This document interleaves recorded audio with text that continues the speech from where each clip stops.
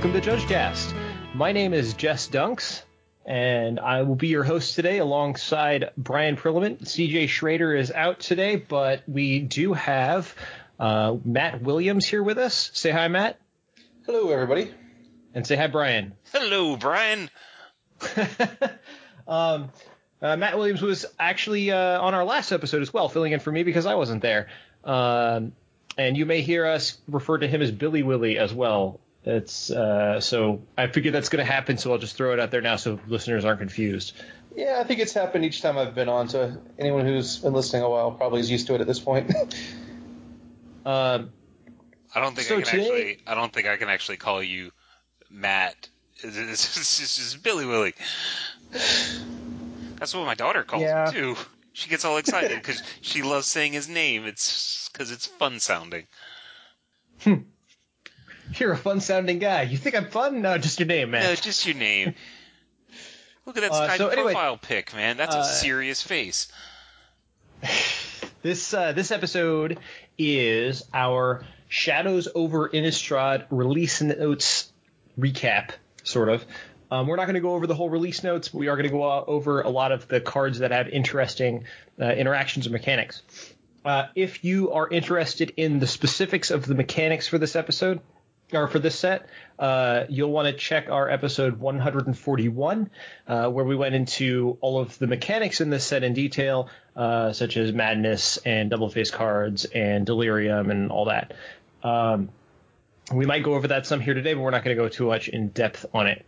We're also going to have a new format. If you've heard some of our release notes episodes before, we've just kind of gone alphabetically through the list of cards that we had pulled from the release notes.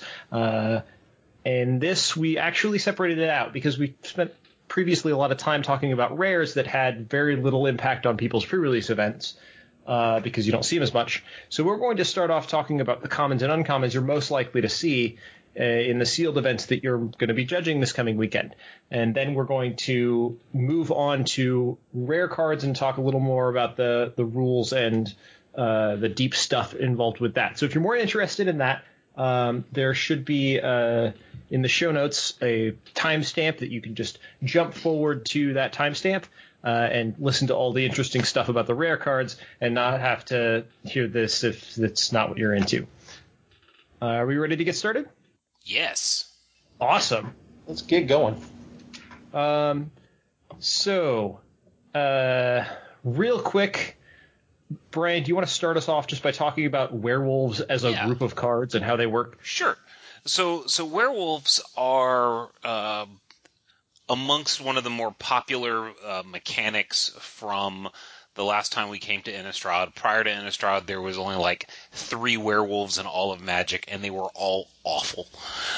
So werewolves really made a big punch with the first Innistrad, and it's no surprise that they're back. So all werewolves have a theme to them. They're all double face cards. They have a day side and a night side. Well, they have a sun and a moon. They have a front face and a back face. They have a day side. Continue that argument. And a night side. And they have similar triggers to transform them. So they'll go from human to werewolf, and then they might go back to human. And it creates an interesting tension because they can change. Not necessarily at any time, and we'll talk about the triggers themselves. So there's one card, for example, Convicted Killers. It's 2 and a red. It's a 2/2 common human werewolf. It says, at the beginning of each upkeep, if no spells were cast last turn, transform Convicted Killer. So at the beginning of your upkeep, at the beginning of each upkeep, you look back and said, did anybody cast any spells last turn? If the answer is no, you're going to transform him, which means you're going to turn him over. And all the day side of all werewolves has this trigger. And then you turn him over to his night side, and he's a big ferocious werewolf. And Convicted Killer turns into Branded Howler. Branded Howler is a 4/4 creature that also has the werewolf trigger of at the beginning of your upkeep. Now, this is how you turn them back.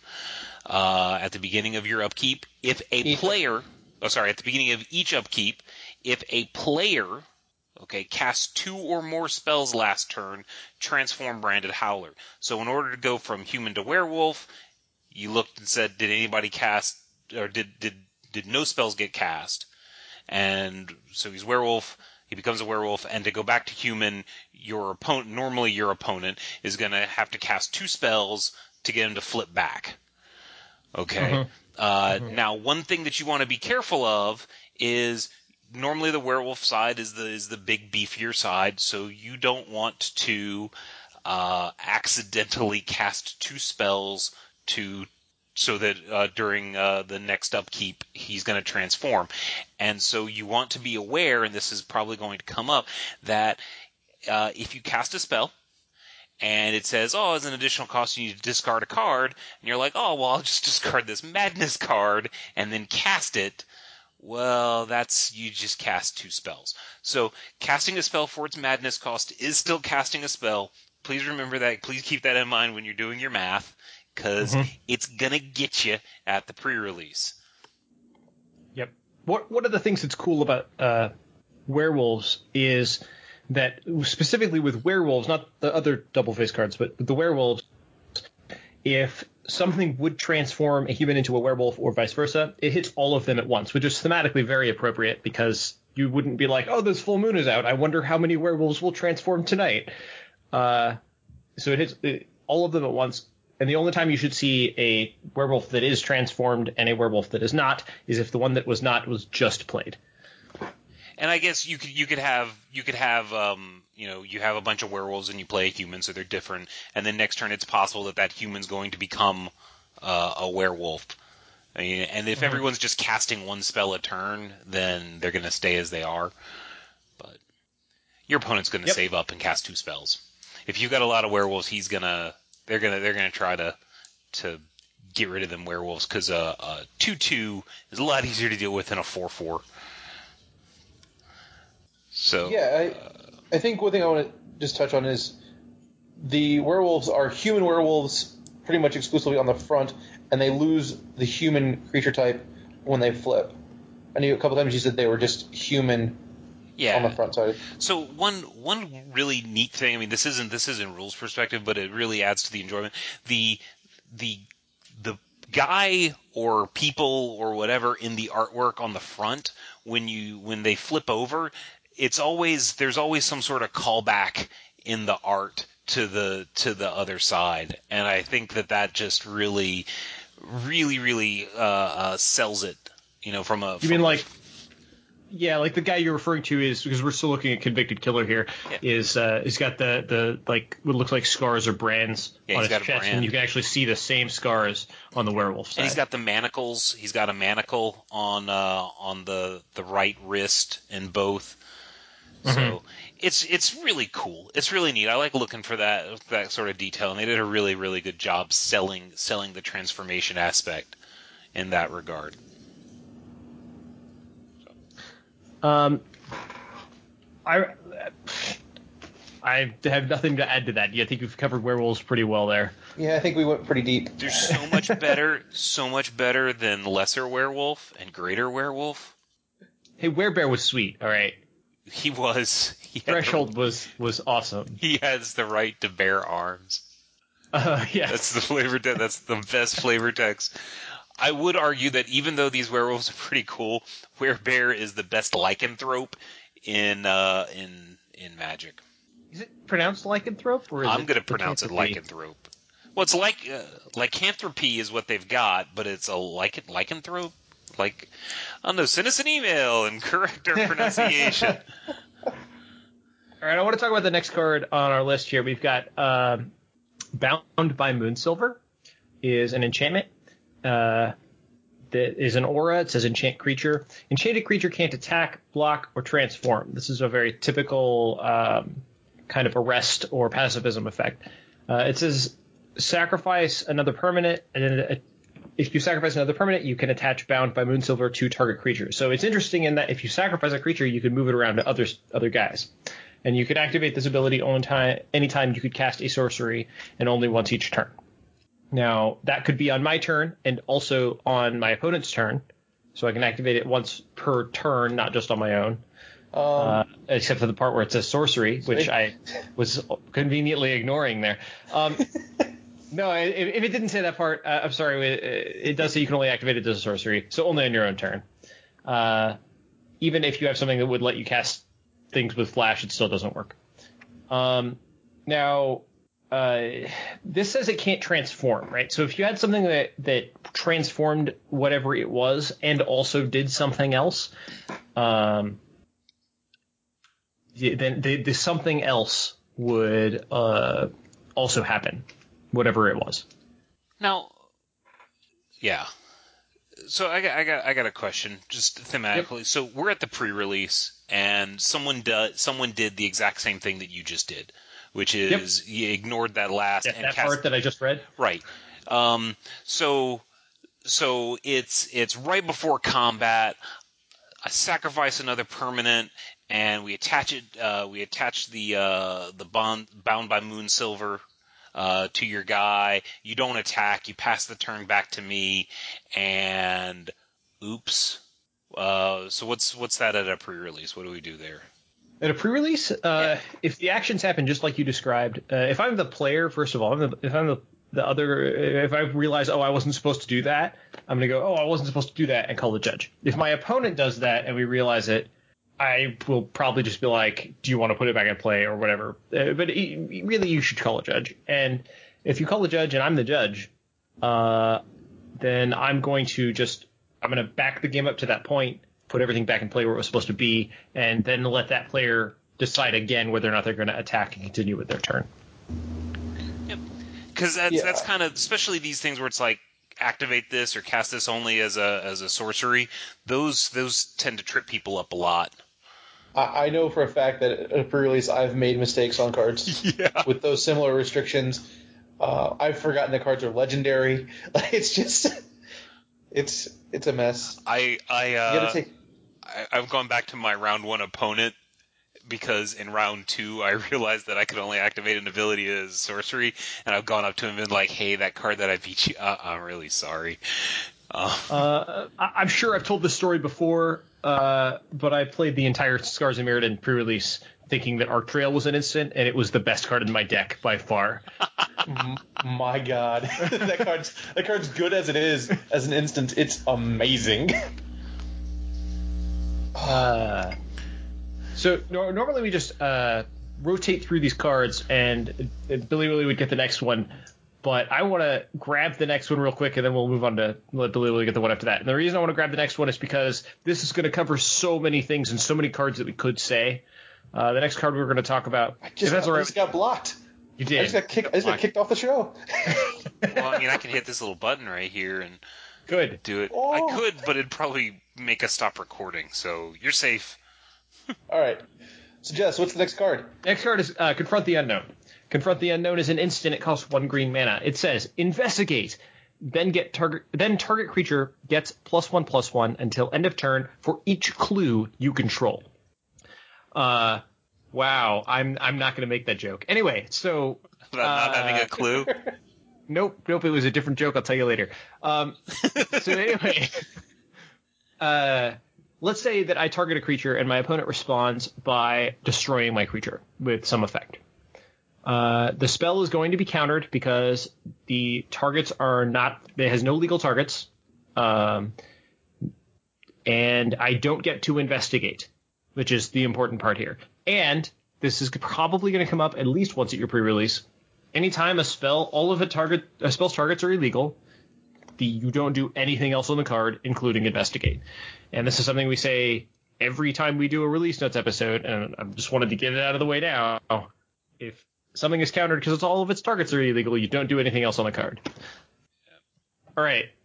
Billy, you want to grab the next card? Oh, sorry. Did you have something to say about? Yeah, I just want to. I know when I deal with new cards for players, a lot of times people want to know if they can do something in between. And so, like with this card, you're going to do the investigate, and then you're going to count how many clue tokens to get the +1/+1. There isn't an opportunity during this time where the number of clue tokens you have should change. You should just have the new one that you just received from this spell and however many you already had in place. Right, you can't crack a clue in the middle. Right.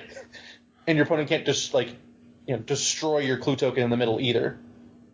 Right. So that seems to come up whenever there's these multi-step spells with, for me at least. I guess I've got a creeping feeling about this next card. What is it? It's Creeping Dead. It's 3 and a black for an enchantment that reads, at the beginning of your upkeep, each player discards a card. Each opponent who discarded a card that shares a card type with the card you discarded loses 3 life. And I just want to say real quick, it's Creeping Dread. What did I say? With an R. You said Creeping Dead. They look like they're dead. They do. They really do. So Creeping Dread, yeah, I'm sorry. So this one handles the issue of how do you discard at the same time? We've previously had cards that have made both players discard. Players can get a little sloppy with, I'm just going to throw my card into the graveyard. We want to be a little bit more careful right now because we do have Madness as an issue. So each you're going to pick your card face down. You do that in turn order if there's a bunch of you making decisions. And then you're going to reveal them all at once. And then we're going to check to see if we have this sharing of types. The idea here is that we don't want either player to know what the other person is discarding, assuming it's a 2-player game. Right. And then it looks like there's also a note here for if you have no cards in hand, the opponent will still discard a card. But there will be nothing to compare to, so there's no life loss. So if you choose to discard a card and madness it, okay, is it still there to share a type? Or like you discard a creature and I madness a creature. Yeah, the card was still discarded. Yep, and its type is still. We're not really checking in it's checking for it in the zone that it went to. Right. So so that's perfectly fine. So yeah, you're gonna choose the card that you want to discard, and then when you reveal them, you're like, oh well, now I'm gonna madness it before it actually goes to the graveyard. You're not just gonna be like, well, I'm gonna madness this face down card. You don't get to know what it is. You don't get to know that I did that. You'll find out. You'll find out in a second. You wait a minute. I'll let you know. I'll let you know if what I did makes sense in just a moment. Now, the same thing could be true of your opponent, though. I think that question is going to come up more frequently when the other player has a card with Madness. Like, hey, what do I do with this? Yeah. And the answer is you don't do anything with it until we both reveal the cards. Right. You're going to know if you've lost the 3 life before you make the decision on if you're going to cast the spell. Right. All right. Essence Flux. For a blue, it is an instant that says exile target creature you control, then return that card to the battlefield under its owner's control. If it's a spirit, put a +1/+1 counter on it. So the important thing to note on this is, since we have double face cards, I'm gonna exile target creature.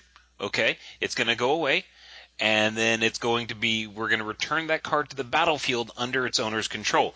Now it's gonna come back front face up. Now, if you remember from our previous episode when we were talking about double face cards, if it can't come back in, actually that was for transform stuff. For this particular one, this doesn't apply. But what does apply is, so all the double face cards are going to come back with their front face up, except there's this really weird sorcery double face card that's like a little creepy kid with a knife. It's something Dreams or I don't know. We'll talk about it later in the show. But yeah, it's a sorcery that transforms into a creepy little kid, and if you startled awake. If you essence flux the creepy little kid, we'll talk about that. This also has an interesting interaction with Skin Infestation, which is a card we'll get to later, but that card is an aura. So it's an aura on one side and a creature on the other. So if you exile the creature and it comes back as an aura, you get to choose a new thing for it to be enchanting. Right. And if there's nothing for it to enchant at that point, it just stays where it is. I think the other thing too is just whenever you have one of these, flicker effects, it's always important to pay attention to whose control it comes back under. So you can give your opponent their creature back with a counter on it on accident. Oops. Yes, you can. All right. The next card that we're going to talk about is Fiery Temper, which I think is the first Madness card on our list. First of all, I love the new art on Fiery Temper. I don't know about you guys, but this set, it's great. It's cool because Avacyn kind of seems like she became a badass. Yes. And I don't know when that happened. She was cool before. Like she was just like all savior of hope and light, and now she's just really upset. I guess this is like the teenage angst years, and Soren's still dealing with it. Jeez. I guess there's a few parents out there that get that feeling, that anguished unmaking. I brought you into this world, I'll take you out. That whole thing. You've been saying that more and more now, Brian. I know she's still fine. I'm building up some sort of equity in just dude, it's like 3 more years she's going to be like that. Take me to Hot Topic, and I'm going to be like, no. So, Fiery Temper. Fiery Temper is, on its face, it's probably the worst lightning bolt you've ever seen. It costs 1 red. So it's 3 mana to deal. It's an instant that deals 3 mana damage to target creature or player. But it has Madness for 1 red, which means it's actually Lightning Bolt if you get to discard it, which is pretty cool. So the first thing I want to talk about is, and I don't know if this is really going to come up or not. CJ put this in here, and I think this might be too specific, but it's cool. Let's say I have 8 cards in my hand. My opponent has a 4/4 that has 1 damage on it from combat.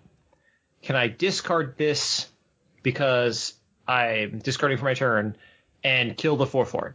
Well, yeah, because the whole combat damage thing wears off after you discard. So you discard, you kill it, and then the damage where it would have worn off, but the creature's already dead, right? So no. No? What's no? What? You discard first and then clean up damage.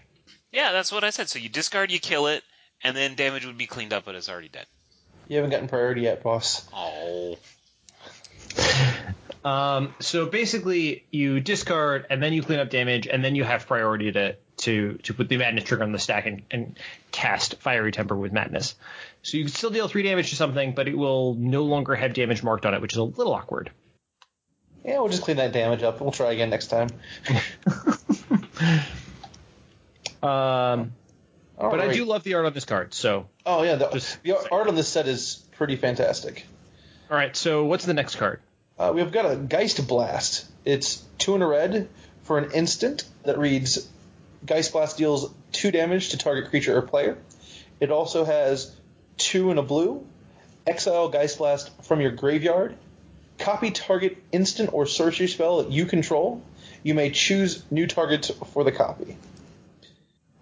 Pretty clearly here, the second ability is only active in the graveyard. And it also only targets instants or sorceries that you control, so you're not getting to steal your opponent's spell.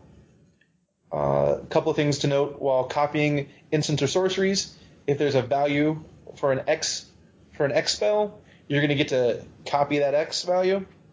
And similar, since we do have Madness in this set, a couple of cards, I believe, care about if the Madness costs were being paid. I think there's a cycle for that. Then that will also be copied as well.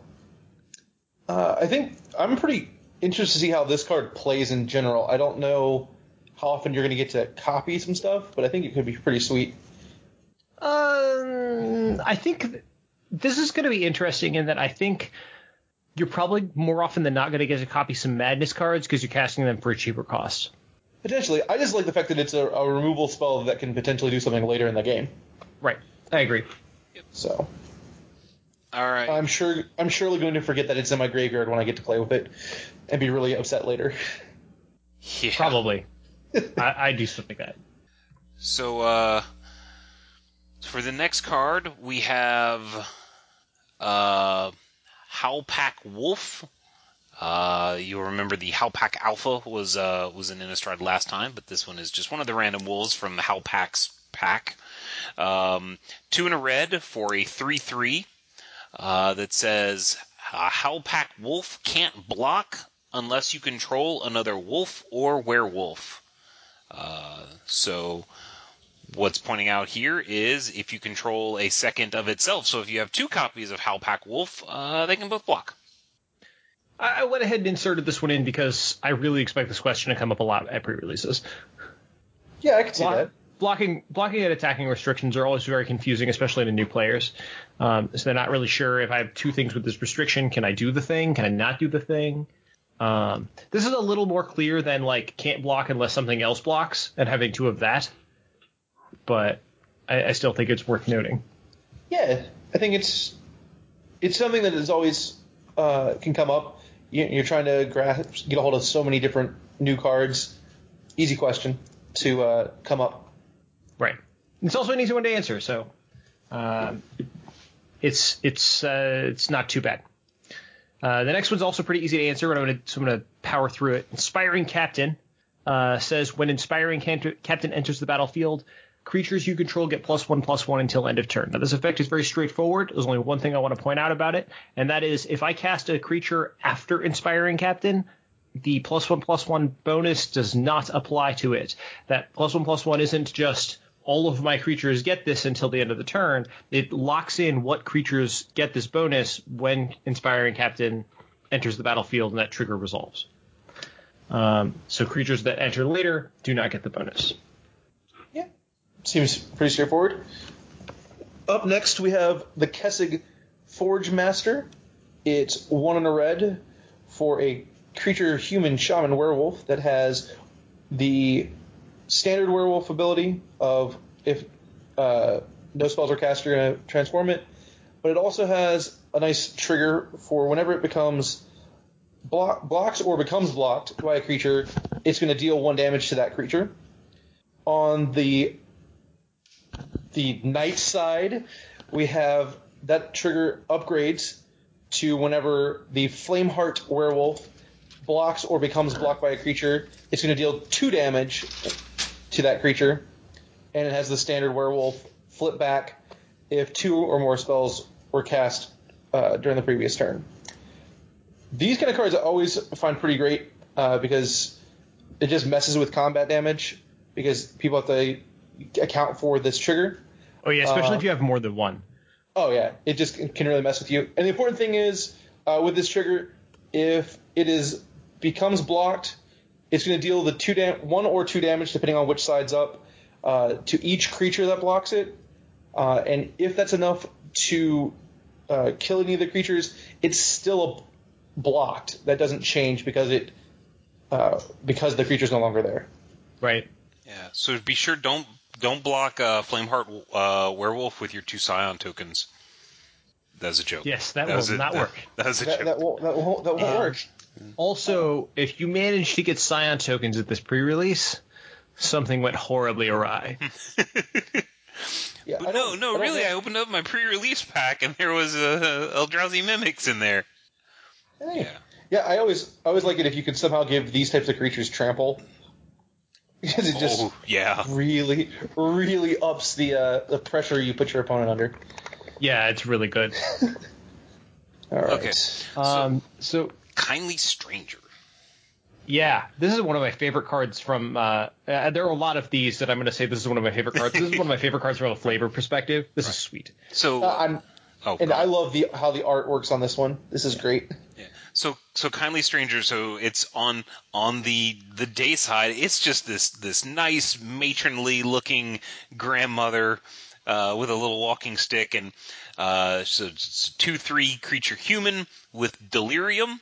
2 and a black, transform Kindly Stranger. Right there, that sounds ominous. Activate this ability only if there are 4 or more card types among the cards in your graveyard. And then when you transform her, she becomes Demon-Possessed Witch. So it's like straight out of Army of Darkness, Evil Dead. It's a trick. It's a trap. Get an axe. So that's really what you want to do. She becomes a Deadite, and with the trigger, when this creature transforms into demon-possessed witch, you may destroy target creature, and she becomes a 4/3. So she becomes a removal spell. Now, what you look at it and you say like, oh, well, that's really cool. So if I have 6 mana, I can just activate it twice, and then she'll transform, and then I'll get the trigger when she transforms, and then she'll transform back. Well, no. Because they've changed the rules on how the transform ability works. So you can activate it a whole bunch of times, but it's only actually going to transform it once. Right. Oh. That's no good. So you can pay 6, 9, 12 mana, sure, and you get a severely demon-possessed witch, but she's only gonna destroy one target creature. Sorry. Now, you guys mentioned, and I mentioned, the art on this card, so I do want to just describe it briefly. On one side, it's got this nice looking little old lady, and on the other side, it's got someone who is clearly a demon-possessed witch. But even on the other side, even on the Kindly Stranger side, it kind of looks ominous, right? Like, that old lady looks like she's just like, what? Would you like to try this poison apple? Like, hold on right? Now. Just a nice grandmotherly woman in the middle of a swamp all by herself? That's perfectly normal, right? Yeah, she's going to help you out. Yeah, and I do love the flavor text on the day side. It says, I'm not afraid out here, for I know that a higher power protects me. Oh, gee, yeah, run away, run away. It's a trick, get an axe. Oh, yeah, and then to follow up the night side, it does say, it looks like you could use some protection of your own. Oh. She's coming for you, man. Oh, that one out of context. All right. All right. Well, Jess, you got this next one. You want me to take it?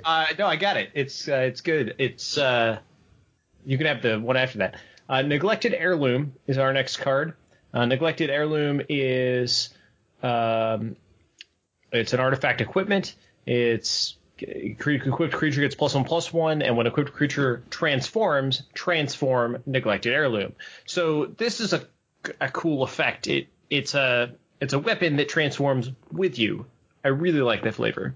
It transforms into Ashmouth Blade, which is an artifact equipment. And it says equipped creature gets +3/+3 and has first strike. And 2 questions that go along with this. 1, yes, it stays equipped to the creature it was equipped to. 2, it will not transform back if something transforms the creature back into the other side. And actually, third thing, it has an equip cost on both sides. So once it's transformed, you can move it over to other things and give them +3/+3 and first strike. So I think this is actually just an all-around good card.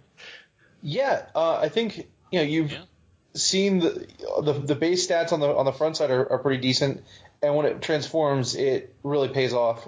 So here's it. I just realized this is kind of neat. So I play my human, it transforms into a vampire, then I play my Neglected Heirloom and equip it. Then if my opponent plays 2 spells, they're both going to transform, but in different directions. But you mean werewolves, not vampires? Oh, werewolves. Yes, yeah, werewolves. Yes, that. Yeah, that's really cool, because then your creature's probably going to stay about the same size. That is a thing that can happen. And I said vampire because it kind of looks like a steak, and Buffy. Yeah, on one side it kind of looks like a steak. Yeah, sure. Billy Willy. This is a card. This is a card that really stood out to me when I was looking through the spoiler, and it's Skin Evasion. It costs a single red. It's an enchantment aura, and it says enchanted creature. Enchanted creature attacks each combat if able. When enchanted creature dies, return Skin Evasion to the battlefield transformed under your control. The night side is called Skin Shedder, and it is a creature insect horror. It's a 3/4. So I just like how this really works out, because you pay a single red, force your opponent's creature to attack at you, kill it during combat, and now you get your nice shiny 3/4. And all because there was, a little rash or something that took over their body. The flavor text is hilariously ominous on Skin Shedder. Oh, yeah? Patient complained of a burning sensation in upper back and base of neck. Bed rest recommended. In a couple of days, he should feel like a new man. I feel like this trope has been used by like every like sci-fi / horror show ever. Oh yeah, it's just classic, and I'm kind of surprised they didn't hit it in the first Innistrad. Yeah, because they did a really good job of hitting all those things. They did. So a couple of things we want to touch on this. While the creature does have to attack each combat, the controller does get to pick if they're attacking the player or the planeswalker, if that choice needs to be made.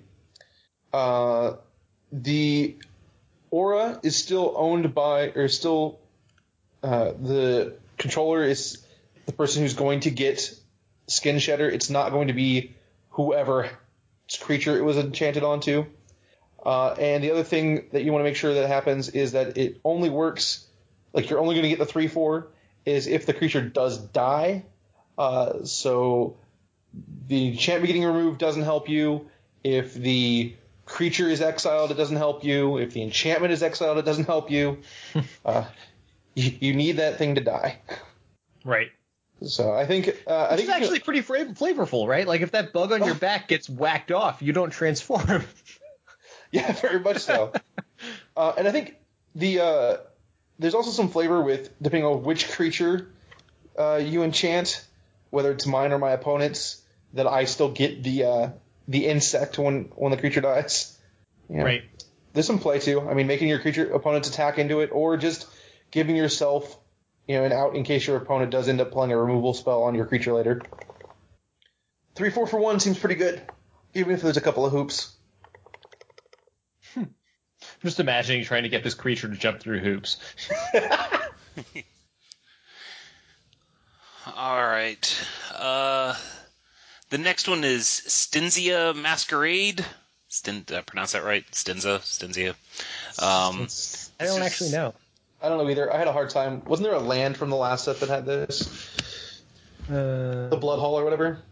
Oh, yeah. Stinzia Blood Hall. That's right. All right. So this is an enchantment, which apparently when I wrote the information, I misread this as a creature because, clearly the art shows is people. So it's an enchantment that says, attacking creatures you control have first strike. Whenever a vampire you control deals combat damage to a player, put a +1/+1 counter on it.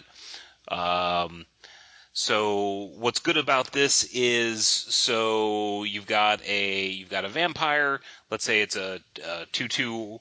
Let's say it's a 2/2, and so it's gonna hit for 2 damage, then get a +1/+1 counter. So it's 3. So if the creature is able to crack back, it's a little bit tougher. One question that gets asked is, well, what happens if this gets disenchanted after the creature's already done its damage? So I attack with a creature. It's got first strike. After first strike damage, Stinzia Masquerade is destroyed somehow. Say there's a creature that when it dies, you get to destroy target enchantment. The question is, now that the creatures have lost first strike, do they get to do normal damage again? And the answer is no. No, they don't. So. And conversely, and I think the thing you forgot to mention with this is that it has madness. So it has madness 2 and a red. So let's say something happens during combat to give all of your creatures first strike. There's nowhere you can give them first strike that it stops them from doing damage, because we've either passed the combat damage step or we still have the opportunity to do first strike damage. There's nowhere you can be like, well, after first strike, unless there was already something with first strike. Now, let's say there was already something with first strike. We've gone through the first strike combat damage step, and then we get one of these played via madness. B-Pro, tell me what happens. So if let's saying that there is a first strike combat damage step, and 0 to, or like I said, at least 1 creature did damage, and then this thing gets flashed in the middle. All your creatures now have first strike, so now we move into normal damage. Well, clearly they don't get to do any damage because they have first strike, so they should have done their combat damage in first strike. But this regular damage, so they don't get to do anything. But that doesn't make any sense. So, So what happens is the rules actually say the normal damage step or the regular combat damage step is for creatures that didn't have first strike as the first strike combat damage step began. So if they somehow gained first strike in the middle of that, they're going to get to do their damage during the regular combat damage. So there's really no way to kind of either get to it. There's no way to like home make double strike, and there's no way to cheese your opponent out of being able to hit you. Homemade double strike. Yeah, homemade double strike. Just imagining some vampire sitting there with just like a dagger in one hand and like grandma's home baked cookies in the other. Be like, it's homemade double strike. It's homemade double strike. Well, look, if my creature has first strike and it's getting first strike again, isn't that double strike? It's first to strike. There was I think I saw on like Twitter or something where people were talking about a last strike or a last strike. That amuses me also. I want that to happen. But I do like an effort to make this card a little bit simpler, since it does have 3 abilities on it, that all of your creatures have first strike. So there's not a chance for you to have the triggered ability to happen and change your creatures and miss that. Right. Like if you have some vampires and not vampires, you don't have where you're going to get the +1/+1 counter and get messed up. Right. That's true. I hadn't thought about that, but that's a really good point. All right, so that exhausts the list of commons and uncommons we had because, well, commons and uncommons tend to be pretty straightforward. Who would have thought? Yeah, New World Order, simpler commons and uncommons. Hey, B-Pro, were you startled awake? I was. Well, because I'm old and I nap a lot. And occasionally, you hear sounds creaking and stuff like that in this big house. So yes, so now we're moving on to rares, and this is my favoriteest card in the whole set. It's not amazingly awesome or anything like that, but the flavor of it's really kind of cool. So Startled Awake is 2 blue for a sorcery that says target opponent puts the top 13 cards of his or her library into his or her graveyard. So you get milled for 13 cards. Ooh, 13, it's a scary number.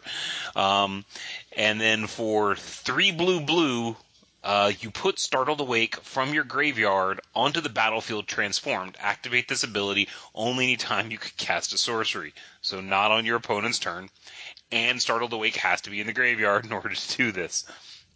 Now, what's kind of cool is, so the art on Startled Awake on the day side, but it's at night. Funny. It's a woman sitting up in bed, holding her head, and there's this blue, shadowy ghost thing kind of poking her on the shoulder, like hovering over her, poking her on the shoulder. And you can see her shadow against the wall, but you don't see any shadow of any of the boogeyman behind her. Then, when it transforms into Persistent Nightmare, which is a 1/1 with Skulk. This creature can't be blocked by creatures with greater power. And that says when Persistent Nightmare deals combat damage to a player, return it to its owner's hand. So it'll, if you pay the 5, it'll return as a 1/1 little creepy kid. It'll stab you for 1, and then it'll go back into the hand, and it'll become you can cast again as Startled Awake. So yeah, so the art on Persistent Nightmare is this woman just kind of walking, and again you see her shadow and the creepy little ghost kid with a big dagger kind of lurking behind her, no shadow on him. And he's like turned around looking back at the camera, and it's got this real ghostly Children of the Corn vibe. So speaking of the art, real quick, is the girl on the Startled Awake side, is that woman the same girl just an older version of the same girl from the Cloistered Youth card from the first set. Ooh. I don't know. I think it might be. I think it's supposed to be the same dress.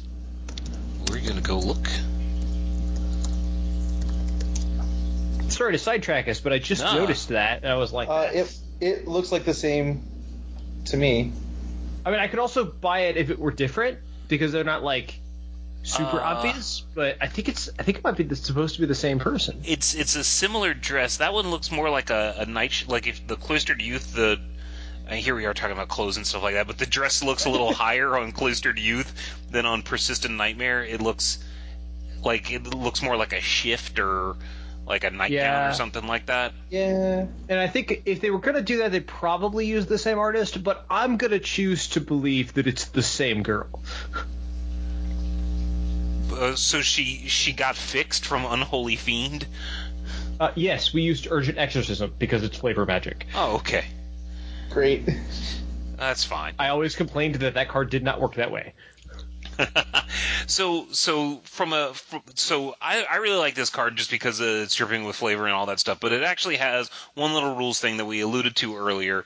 So blinking this, you're going to end up with a permanently exiled Startled Awake. So if you blink Persistent Nightmare, the little brat's going to go into exile. Children of the Corn. He's going to go into exile, and Good. When it tries to come back, it's going to try and come back dayside. And there's a rule. The dayside's a sorcery. That makes no sense. And there's a rule that says sorceries can't do that, silly boy. And it's going to stay in exile. Womp womp. Let's see here. Yep. Let's see. So there's a card called Eerie Interlude. Exile any number of target creatures you control, which Persistent Nightmare could be one of those. Return those cards to the battlefield under their owner's control at the beginning of the next end step. That's not going to happen, at least for the Persistent Nightmare. So that's one way to get rid of little brat. The not so persistent nightmare. The not so persistent. He becomes slightly persistent, but yeah, the little glowy face. This thing's gonna be awesome in foil. Jeez, and you get hit twice with a Startled Awake. That's gonna hurt. Yeah, that pretty much came over in limited. Right. 3 times is game over. Twice, you might still be able to do that. I mean, you're talking about you're not getting this until like turn 5. Turn 6 is when you're gonna have it happen a second time. Well, sure. Well, Yeah. Obviously in draft you drafted the 4 Startle Awake deck. With your mythic. It's a mythic rare, dude. You're fine. Your 4. It'll happen in one draft once. Of course it will, because nobody's gonna people are gonna pass this card. So the guy who first picked it is gonna be amazed about why he also got it 4th pick. It reminds me of what was it? There was another mill card that was rare that got passed around a couple times. It always happened that there'd be 2 or 3 in the draft. You're like, why is this happening? This is why it's rare or mythic rare, so that this doesn't happen to me. Yeah. So, speaking of mythic rares that aren't going to get passed, we've got the next card is Arlen Cord. I've got a funny aside about this. Arlen Cord is the new Planeswalker Werewolf, which is cool. The last Star City Games Open I went to, which was a couple weeks ago, somebody pointed at one of the big banners that they had and went, wow, it's so cool that they can get those banners so fast. Look, they've got one that's Arlen Cord over there. And I looked over because I was thinking, wow, that's really quick because this card was recently spoiled. And then I looked over and went, dude, that's Freyalise from the Commander set from like a year and a half ago. And he went, oh. Oh. Womp womp. Oh. Anyway, so this card, it's a Planeswalker. It costs 2 and a red and a green, and it only has 2 abilities on its front face. The first one is +1 loyalty. Until end of turn, up to 1 target creature gets +2/+2 and gains vigilance and haste. And the second ability is 0 loyalty. Put a 2/2 green wolf creature token onto the battlefield. Transform Arlen Cord. And then the other side is still a Planeswalker. And It is both red and green, even though it does not have a mana cost up in the corner. It's got 3 abilities. It's got the little color identity. Oh, it's split. Yes, it has a color indicator. It has a color indicator. That's not the first time we've seen that. They did that with Garruk in. Was it? Garruk, the Veil Cursed was green and black and had a color indicator. You know, the only card that doesn't is Transguild Courier, which is all 5 colors, and its Oracle text gives it a color indicator for all 5 cards, but the MTGO version does not have said color indicator, so it's all 5 cards, but you have no way of knowing that looking at it. It's really awkward. Oh, it does. The Garruk is that way. I guess it's just so dark I never really noticed. I just looked at the border of the card. Fair enough. Ravager of the Fells, I think, has the same as well. So this is something we've seen before, but it is pretty cool looking. It's Arlinn Embraced by the Moon. 3 abilities. The first one is +1. Creatures you control get +1/+1 and gain trample until end of turn. -1. Arlinn Embraced by the Moon deals 3 damage to target creature or player, and then transform it back. And then -6. You get an emblem with creatures you control have haste, and tap. This creature deals damage equal to its power to target creature or player. This card is really good. Sweet. Limited, this card is insane. This card is just going to be. This is a house. This is. I think it's constructed playable, and it's just a must take in limited. A couple things about this card. If you manage to somehow get more than 1, it's going to happen to somebody somewhere.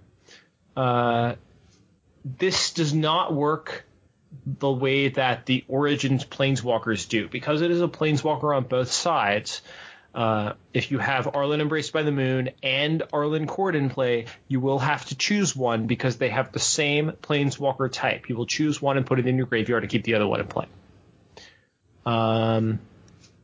And when she transforms, she has the same number of counters, and you have already activated one of her abilities this turn, so you cannot just keep transforming her back and forth over and over again the same turn. You mean that thing, that infinite combo thing? They wouldn't give me a 1-card infinite combo? No, they wouldn't. I mean, not now. I mean, what 1-card combos have? I don't know, infinite combos, but 1-card combos exist. They call it Scapeshift. 1-card infinite combos, man. That's it. Always kind of, because people have asked this question, and it always, like, there's always this moment of, do you think they do that? You know? I think it's a fair question. I think anytime you look at a card and you think, hey, does this seems amazing, I think it's totally fine to ask the question, does this do that? Well, I think showing up at your event and assuming it does that when it's too good is probably not a good idea. It's just kind of one of these things where it's like this card without that is amazing. The card with that is almost one of the best cards ever printed, ever. Right. And so... And as we talked about with the captain from earlier, the ability that gives all of your creatures +1/+1 and trample until end of turn only applies to creatures that are on the battlefield when that ability resolves. If you play more creatures later, they do not get the bonus. And I want to touch on this, that this is a planeswalker, it's not a creature. While she looks like a werewolf, she is not a werewolf. As far as things that would count the number of wolves or werewolves you have. So, and from so it doesn't count her as werewolves, and she does not transform the way that other werewolves transform. And from a flavor perspective, they solved this inconsistency by saying that as a planeswalker, she gained the ability to control her own transformation. And they've said that, like, when you become a like, the reason Karn's not an artifact planeswalker is they say when you become a planeswalker, you kind of supersede all other types as well. So and they've said it. I mean, I think that's really just retconning simplicity. Like, we don't want to make the card too complicated. Well, sure. I mean, probably what happened was they started having some discussions along those lines, like, like Nicol Bolas, why isn't he Planeswalker Dragon? Or Planeswalker Elder Dragon? And they're like, because that's a lot of words on the line. We can't fit it, so, he's just a Planeswalker. All right. Next card. We have Angel of Deliverance. It's 6 white for a creature angel that has flying.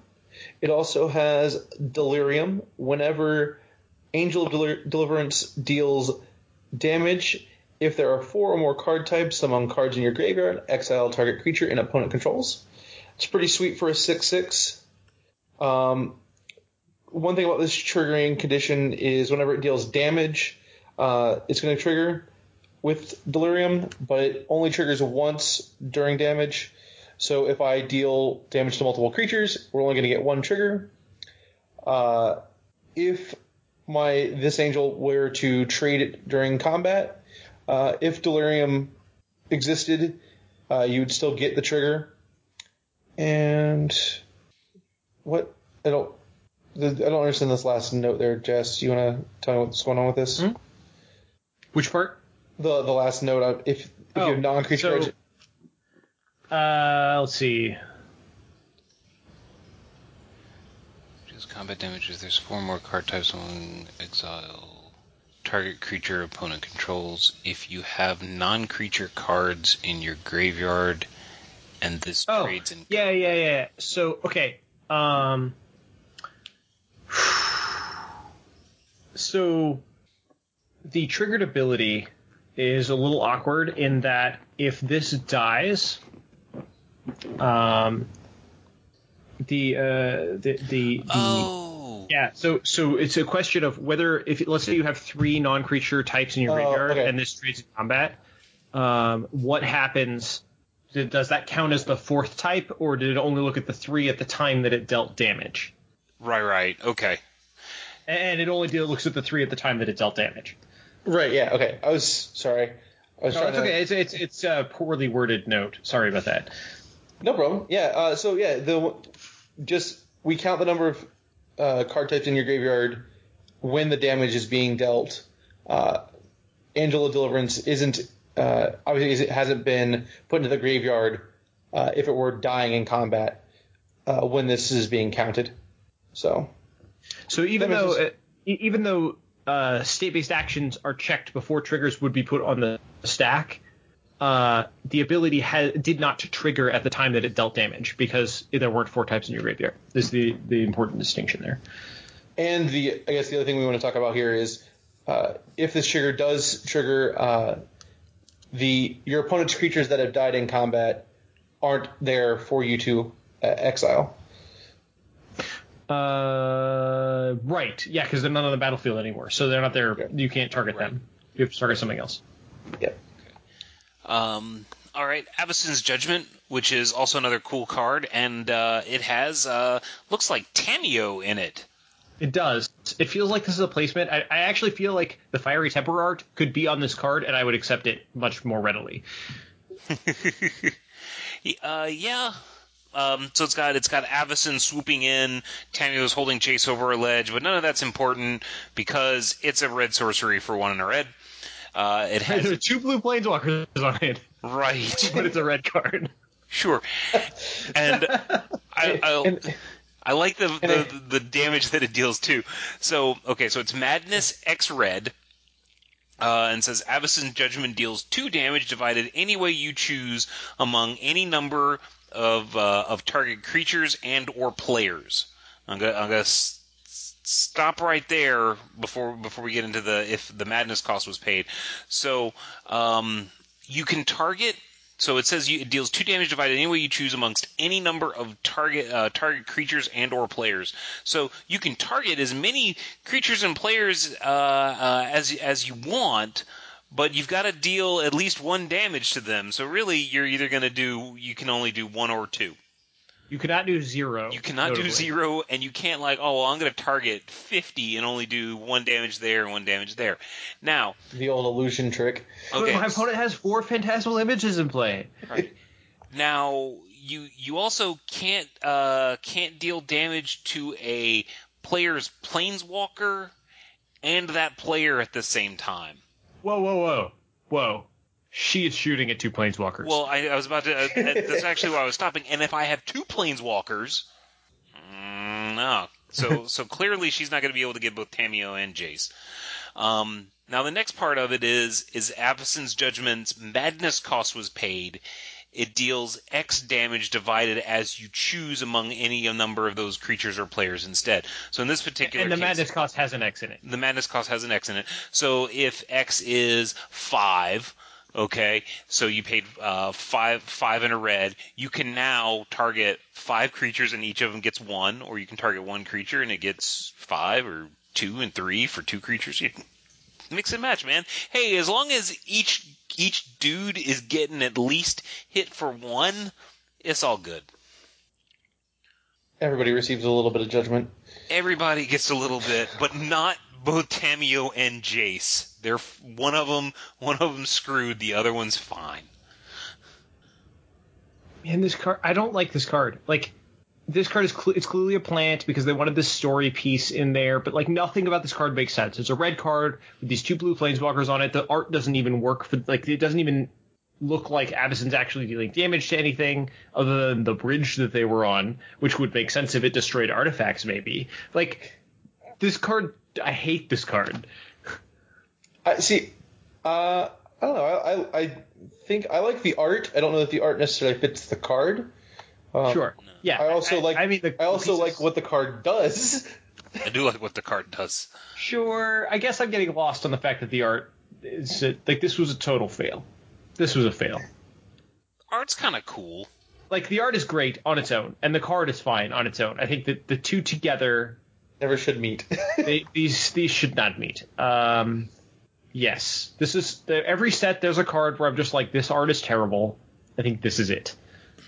Oh, there's a card in this set that I also don't like, but for the art. But let's go ahead and skip past that for now. Okay, sorry, I was ranting. Next one is this is one of my favorite cards, and I'll tell you what I'm in it. Grandma Sweet Tea. Brain in a Jar.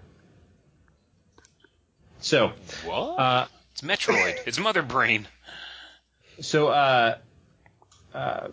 one of the only reason this is one of my favorite cards is because Mark Rosewater tweeted about it, and he tweeted about it with the comment that apparently the R&D's ban on vanity cards didn't apply to WotC's upper management. Oh, making a Gleemax reference?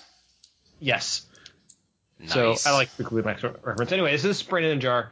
Fair enough. It's an artifact that costs 2. You can pay 1 and put a charge counter on Brain in a Jar. Then you may cast an instant or sorcery card with converted mana cost equal to the number of charge counters on Brain in a Jar from your hand without paying its mana cost. So if I play this and then I pay 1 and tap it, I can cast a Lightning Bolt. If the next turn I pay 1 and tap it, it gets another charge counter, I can cast a thing twice from my hand. I was going to cast Lightning Helix, but sure. You could cast Lightning Helix. Lightning Helix is the much funner card. And it has a second ability that says pay 3, tap it, remove X charge counters from Brain in a Jar, and scry X. So it's got this way you can ratchet it up, and it's got this way you can ratchet it down and still do something useful. Yeah, I like the fact that in limited, like, you really don't even need to have a whole lot of instants and sorceries. Like, it's not great, but it still has a use. Like, you can just tick it up, and then get like a big scry and set up a bunch of draws late in the game. Yeah, I think what this is where this really is going to shine is casting sorceries during combat. That'll do it. That'll do pig. But anyway, so a couple things about this card. If the instant or sorcery that you are trying to cast has an X in the cost, the X is 0 when you cast it with this card. Yeah, that's really bad for anything that even remotely resembles Fireball. If it has any alternate costs, for example, Madness or Awaken, or something more recent, you can't use them since you're casting it for free. If it has additional costs, however, such as an additional cost, sacrifice a creature or a land or whatever, you can pay for those. In fact, in some cases, you might have to pay for those. If this is destroyed in response to the first ability being activated, if the Brain in a Jar, rather, is destroyed in response to the ability being activated, you use whatever number of counters existed on it when the card was destroyed. How does this Yeah. interact with split cards? Billy Willy, go. No. It's yes. Split cards have 2 CMCs, as long as... Yes. It works the way you want it. When we were talking earlier about it being yeah. too good. Yeah. Right. So with split cards, as long as one side of the card matches, you can cast either side of the card. It's a little awkward. If you have a fuse card, because you're casting it from your hand, you can fuse it. You confuse it? You confuse it. Confuse it. It's so confusing. You confuse the brain in the jar. Yeah. Yeah. Well, I like Oh, no. So we said earlier if it's too good, it's probably not right. This is a case where, yeah, it's too good. It is right. Yeah, I think people have been wanting something to be fancy with fuse, and this time it actually works. Right. And I'm wondering if this is a bug, so to speak. We have seen that before. I think actually the last Innistrad set was the last time we saw a card printed where the rules were changed to the next set to deal with it. That was Banisher Priest. Was that Innistrad? Was it? Was the rules changed to deal with Banisher Yeah, Priest? it was quiet, but there was an awkward loophole where if you exiled a clone and the clone came back, it could copy the Banisher Priest because it was. Yeah. They fixed that whole thing, but so you can't do that. Just for the record, because they changed it the next set because that didn't work the way they wanted it to. This might be one of those things, but who knows? Yeah, I remember somebody trying to trap me with that on the floor of a GP. Banisher Priest was M14. Oh, okay, I was mistaken. That is going to torment me for a while. Well, you're only tormented by something elusive. So the elusive tormentor up next is 2 black for a creature vampire wizard. It is a 4/4 with the ability 1, discard a card, transform elusive tormentor. This black creature now becomes a blue creature on the night side. It is an elemental that is a 0/1 that is hexproof, indestructible. It cannot block and cannot be blocked. And whenever Insidious Mist attacks and isn't blocked, you may pay 2 and a black if you do transform it. So this card's kind of nifty. One of the things to note is it is a generic mana to activate the ability on the front side. We have left the world of requiring the colorless, so that's good to note. We also That world being Zendikar. yeah.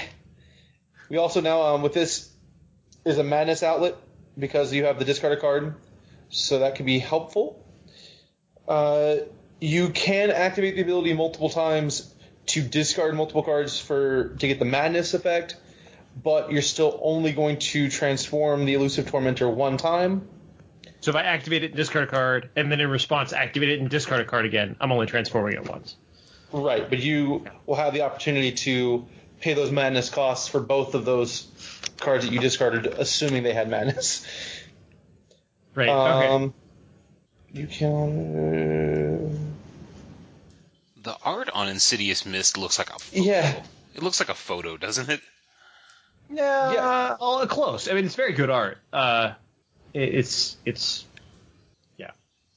Yeah, and one of the notes that we have here is that this card, because of the way the abilities work for transforming it, you can have this flip back and forth in the same turn. You can transform it, attack, and then transform it back so that you can deal the 4 damage, because the trigger for Insidious Mist is when it attacks and isn't blocked, you may pay 2 and a black to transform it. So that's pretty cool. Get you a nice little sneaky attacker.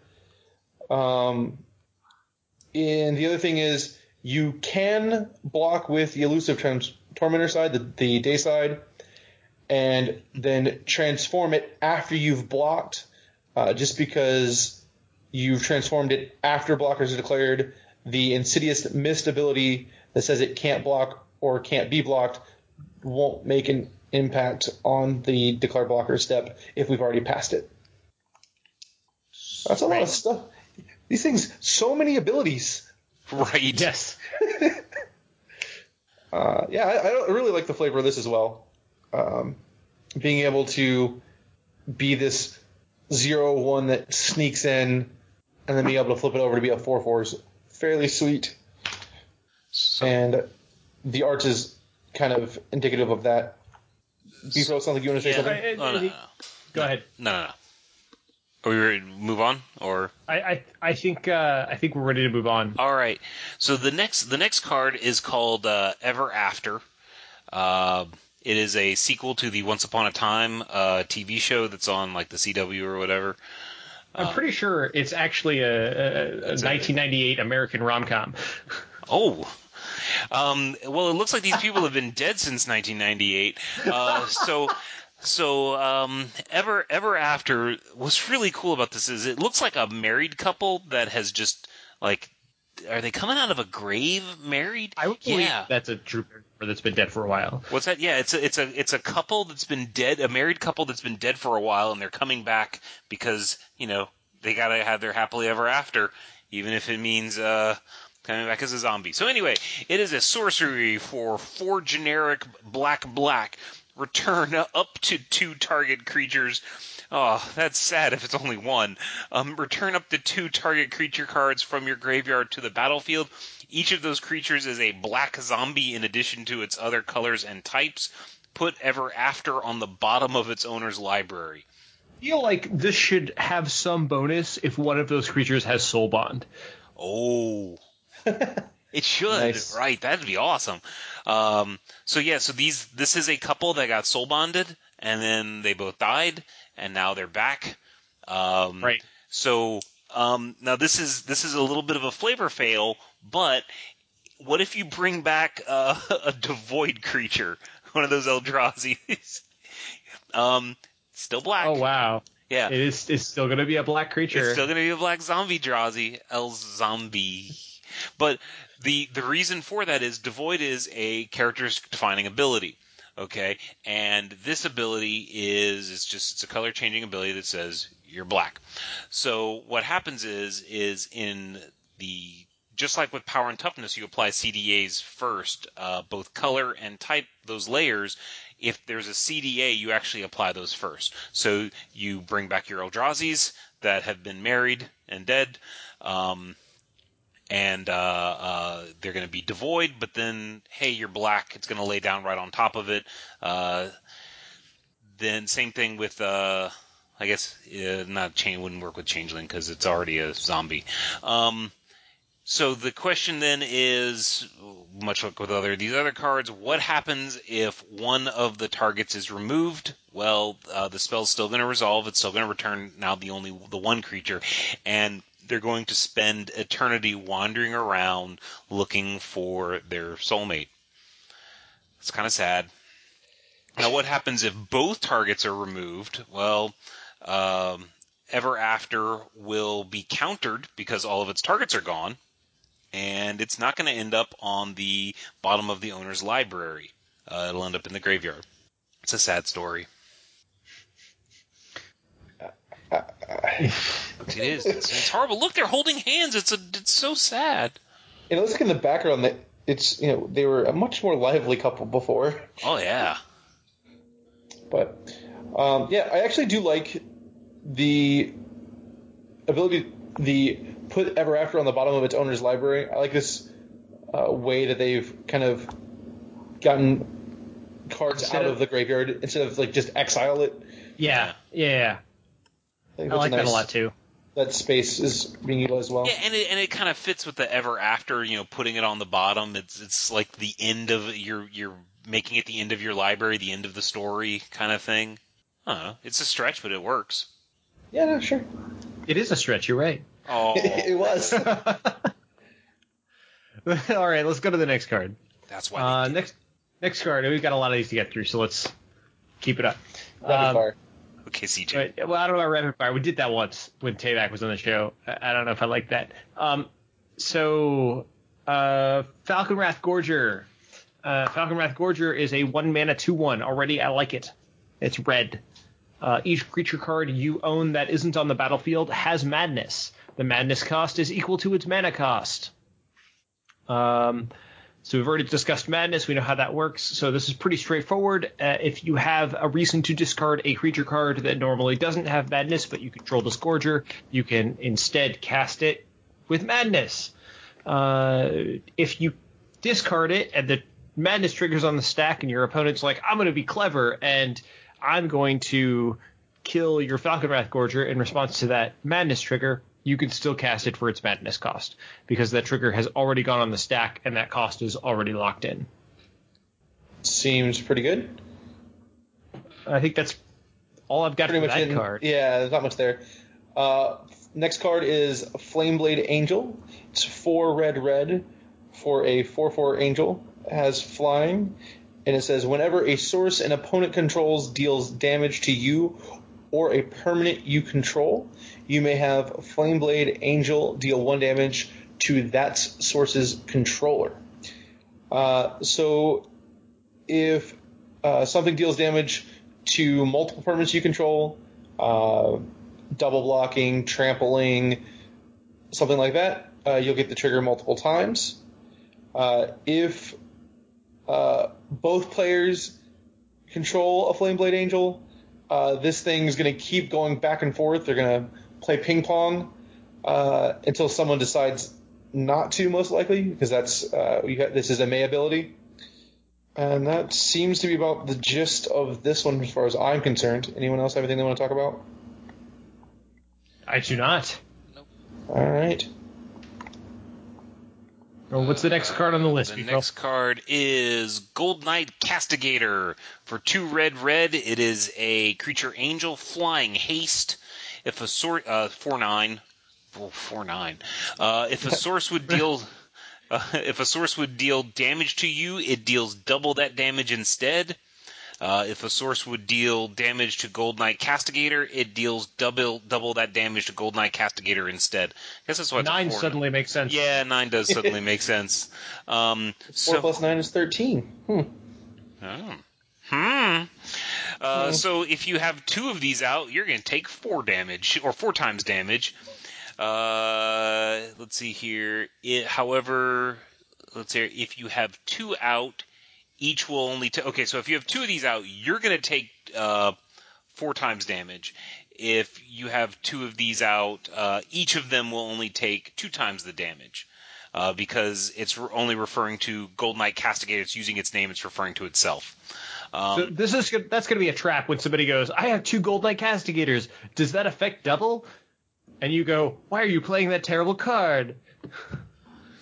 Yeah.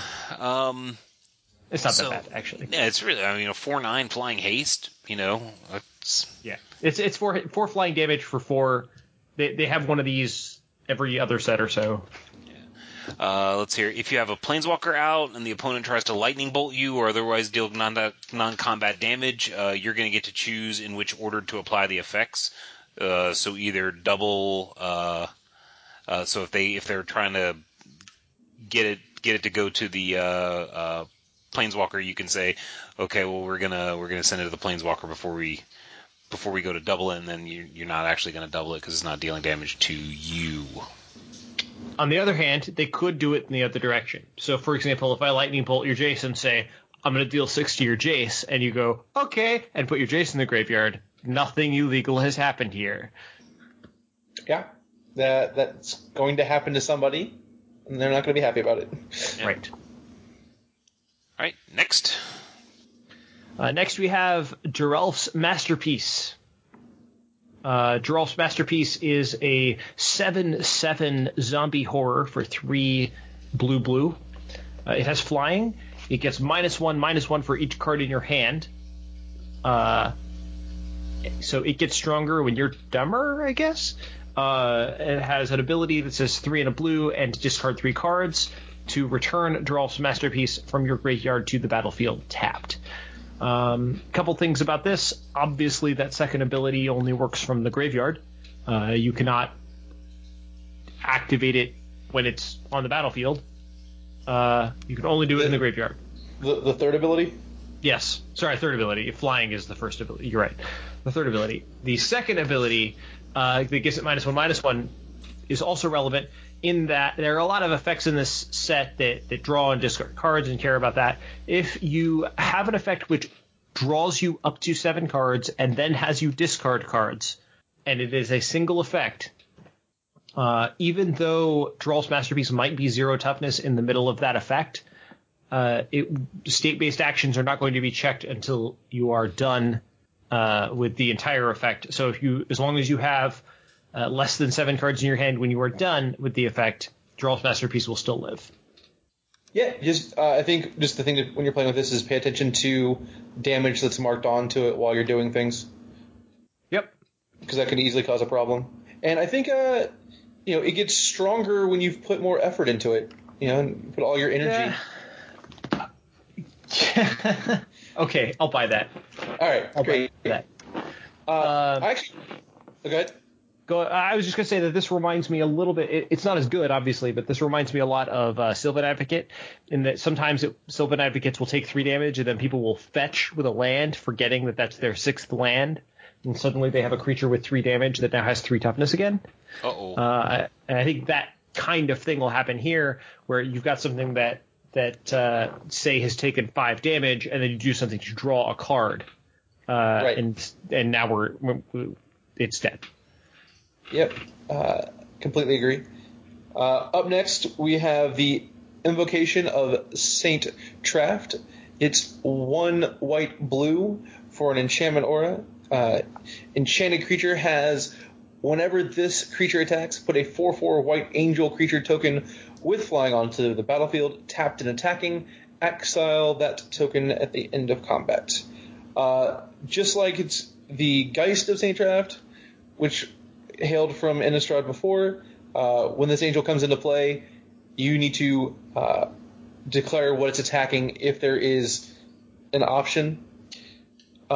This trigger is a delayed zone change trigger for those who care regarding the IPG. And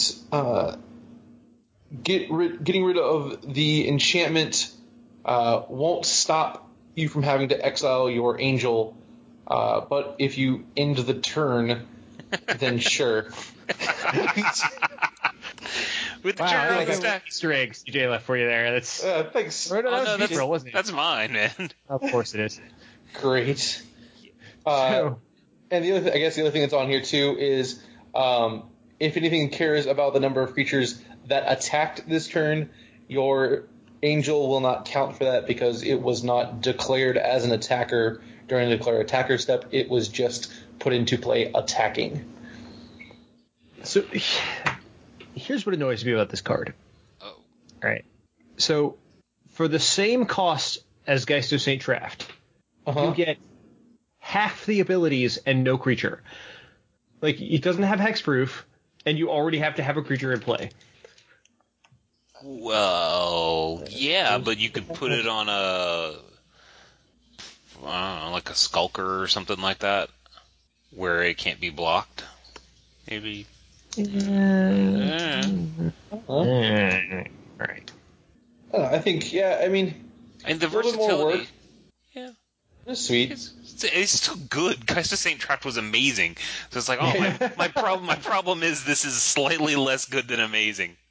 Right. Like, I was like, I remember just getting blown out by the Geist. You Like, know, right. Like, Oh, yeah, I'm Geist okay was with. not a fun card. You know, Like, it was 2 HG Fall of the Titans level, not a fun card. it's like, you know what the problem with this hot fudge sundae is? It doesn't have whipped cream on it. It's awful. Yeah. I'm allergic to all of those things. Okay. Damn it. I was actually thinking, I was like, Jess doesn't care about that at all. Like, the fudge, the ice cream, the whipped cream, all of it. It's death. Sounds awful. Sounds miserable. Oh. So, all right. What's the next card? Nahiri the Harbinger. Harbinger. The Harbinger, yes. All right. Although many people will pronounce it Harbringer. I guarantee it. You're going to hear it all the time. Harbinger. Harbo, Gummy Bear. So for two red and a white, she is a Planeswalker Michael Bay film. Yep. Because she's walking away, she's doing the dramatic slow walk away from an explosion. I swear I see like a transformer landing on a building back there. Right. Maybe that's the Enterprise landing in San Francisco. I don't know what happened. It's possible. There's a comment in here. If it was raining, it could also be a scene in Superman versus Batman. Yes. Okay. I believe that. I haven't seen that movie yet. We're gonna have to. That movie's awful. Don't waste. Don't pay full price. Go for a matinee like a month from now. Oh. Yeah. That makes me sad. We can talk after. If you want to hear us talk, contribute to our Patreon. Batman versus Superman. All right. You're going to stop making that joke. I know, we need to do a Patreon. All right. So +2, you may discard a card if you do draw a card. So the first thing to note is you can just +2 her, and if you don't want to discard a card, don't. But if you don't draw a card. The -2 ability is exile target enchantment, tapped artifact, or tapped creature. The thing to remember here is your enchantment doesn't have to be tapped. Not that there's a whole lot of ways to get those enchantments tapped. Future sight, whatever. Let's see here. The -8 ability is search your library for an artifact or creature card, put it onto the battlefield, then shuffle your library. It gains haste. Return it to your hand at the beginning of the next end step. So you can get, even though it says, get an artifact or creature card, you can get an artifact creature. And then if the artifact or creature moves to another zone before the delayed triggers happen, it's not going to get bounced back to your hand. So if it dies and goes to the graveyard or gets exiled or just flickered, it's a new object. This trigger's not going to track it across that, so it's not going to go back to your hand. Neat thing, though, because the permanent's gaining haste, if somehow you get an artifact that can animate into a creature, it's going to have haste. Yay! Probably. I mean, there's some corner cases, but in general, it's going to have haste. Hey, Beeper, what happens with Madness with the first ability? So you are discarding a card, so even though that counts for the if you do. So if I may discard a card, I'm going to discard Fiery Temper.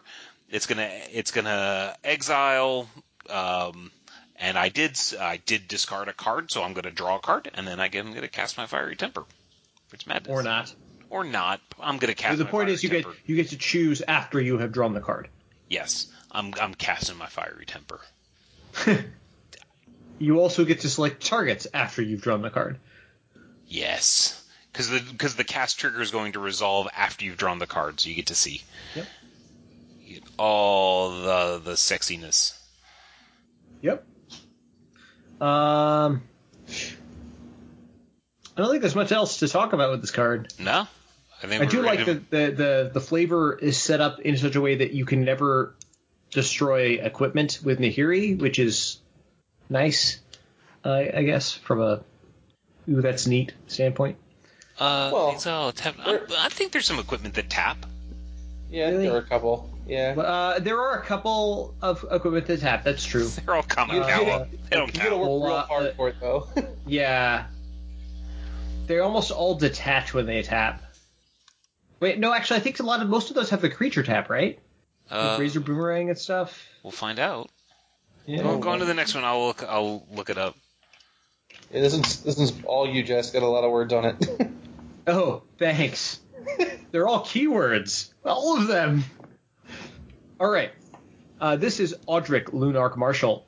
He's a legendary creature-human soldier, and he has the ability. One ability that takes up the entire card. Yep. It says, at the beginning of each combat, creatures you control gain first strike until end of turn if you control a creature, if a creature you control has first strike. The same is true for flying, death touch, double strike, haste, hexproof, indestructible, lifelink, menace, reach, skulk, trample, and vigilance. And I love how they're in alphabetical order. because they're not. I'm glad they're in alphabetical order, because what if it's a keyword I'm looking for, but he doesn't give me? How do I find out if it's there? But they're not in alphabetical order. That's my whole point. What?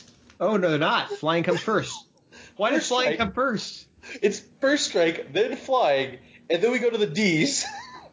I don't know. I feel like that was just so it all fit on the card. The rest Flying. of them are in alphabetical order. Flying, Death Touch, Double Strike. Flying is first. The rest of them are in alphabetical. What? Probably because flying is so common and ubiquitous.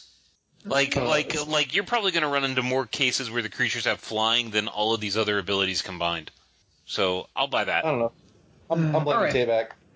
So, B Pearl posed a question that I'm going to answer here, and this is: so let's say I have a creature with trample, a creature with flying, a creature with vigilance, and an Audric Lunarch Marshal in play. And I announce my trigger. I say I have this Audric trigger, and I attack, and I tap all my guys. My opponent wants to know, well, he tapped them, and they should have vigilance. Do they have flying and trample? And the answer is, well, yes. Also, we're going to untap them because that was a game rule violation, and they should not have tapped because this player announced his trigger and attacked. So at your pre-release, if somebody does this, go ahead and back up to the appropriate point. If they forget their trigger entirely and they remember it at some point, we can then go ahead and put the trigger on the stack later. Yeah. Now, if they don't announce it and they tap all their dudes, they just turn all their guys sideways and say battle, then you've got a different problem. I mean, you have a mistrigger problem, at which point we just put the trigger on the stack when it's noticed. If the opponent wants it to. No, that's not accurate. We put the trigger on the stack at pre-releases. Oh no, at pre-releases. Sorry, I was thinking. I wrote the question thinking competitive. Yeah, at a PTQ or a more competitive event, we do have more rules about how mistriggers are handled, and that's absolutely something that would go to your opponent for the decision. But at a pre-release or F&M, you're going to get your stuff. Your guys are going to get loaded up. And the only other interesting thing about this is that it triggers on each combat, which includes the combats on your opponent's turn. Do you guys have any questions about that? Not for you. I think we have to send them to Tayback and find out what's up with the sequencing. But right. Why is flying first? Okay. There's no equipments that tap. Really? I thought there were. Okay. Either that. No, they all give it to the creature, right? Looks that way. Yeah. Huh. I was wrong. Well, now that makes me angry. Olivia, mobilized for war. 1 black-red for a 3/3 legendary creature. She's a vampire knight, and she has flying, and she has a trigger that says, whenever another creature enters the battlefield under your control, you may discard a card. If you do, put a +1/+1 counter on that creature. It gains haste until end of turn, and it becomes a vampire in addition to its other types. So the thing here is you're going to discard when this ability resolves. So if your opponent decides to do something after the trigger is on the stack, you'll get to find out about that before you make the decision to discard to it. And we also have a note here. You have if Olivia dies before the trigger resolves, the controller, you can still discard a card to it, but you're not going to get any the other effects. So you can still use it as a madness outlet, but nothing else is going to happen. All right. Prized Amalgam is 1 blue-black for a 3/3. Creature zombie. Whenever a creature enters the battlefield, if it entered from your graveyard or you cast it from your graveyard, that's an intervening if clause right there, return prized amalgamation from your graveyard to the battlefield tapped at the beginning of the next end step. Whew, that's a lot. So let's parse that. So if the creature enters the battlefield, if it entered from your graveyard or you cast it from the graveyard. So there's not a whole lot of cards in this set that do that. Madness is not casting from the graveyard. You're not discarding it and casting it from your graveyard. You're actually exiling it. So this is not going to interact with any creatures that you're madnessing. There's not a whole lot of ways to get creatures back directly from the graveyard. There's like I counted like 3, and there's like 2 rares and an uncommon. Prized Amalgamation has to be in the graveyard immediately after the new creature enters the battlefield for it to trigger. So basically, when that creature hits the battlefield, Amalgamation has to be in the graveyard right then. So if there's a spell that says, if there's an ability that says sacrifice a creature, bring another creature back, and you sacrifice Prized Amalgam, that's fine. But if it's something like creature enters the battlefield, and then I put I discard Prized Amalgam or something like that, that's not going to do anything. It's got an intervening if clause, which means it has to be true both when it goes on the stack and when it resolves, which I don't see any way that you can get it to not be true. It's either false for both or true for both. Okay. Well, anyway, that's all I got for Prized Amalgam. I don't think I have anything for Prized Amalgam. So yeah, I don't. The next card is Second Harvest. Second Harvest says for each token you control, put a token onto the battlefield that's a copy of that permanent. So basically, for all of your tokens, make tokens just like them. Basically, if you look at the art on this card, you'll know exactly what you're supposed to do. Like, you can know what this card does if it's foreign. Just like this, you just make copies of all of your tokens. The weird thing about this is it copies all tokens, not just creature tokens. So like clue tokens are going to be the common one for this. Other than that, including that, actually, all normal copy rules apply here. The copies will be exactly the same as the other tokens. Yeah, I guess the clue token's really the only non-obvious thing. And that could get you at the pre-release because you're not used to thinking of tokens that aren't creatures. Yeah, especially with the art basically just being creatures. So, right, I think what's the next card? I think we'll go on to the next thing in ice. We've got Thing in the Ice. It's 1 and a blue for an 0/4. It is a creature horror. It has Defender. Thing in the Ice enters the battlefield with 4 ice counters on it. Whenever you cast an instant or sorcery spell, remove an ice counter from Thing in the Ice. Then, if it has no ice counters on it, transform it. And the other side of Thing in the Ice is Awoken Horror. It is a creature Kraken horror. It's a 7/8. And it has, when this creature transforms into Awoken Horror, return all non-horror creatures to their owner's hands. This card is sweet. It says that on the card. That's just flavor text. Yeah. So the thing to note on this one is that if you find some other way to remove the ice counters from it will not transform, because the transform is attached to the when you cast an instant or sorcery spell trigger. The other thing is that it will also transform before the last spell resolves. So you will cast your fourth instant or sorcery spell to get rid of the last counter. It'll transform, and then we'll go to resolve that spell. I don't know. I'm a big fan, and I'm not afraid of it. All right. So the next card is... You're not afraid of the card or the fact that you're a fan of it? Oh, I'm not afraid of that card. This next card might scare me a little bit, though. Yeah. So, Triskaidekaphobia. So this card right here, I love this card. I love everything about this card, except its playability. So let's talk briefly about it. So it's three. It's 1 black, 3 generic. So it's 1/3.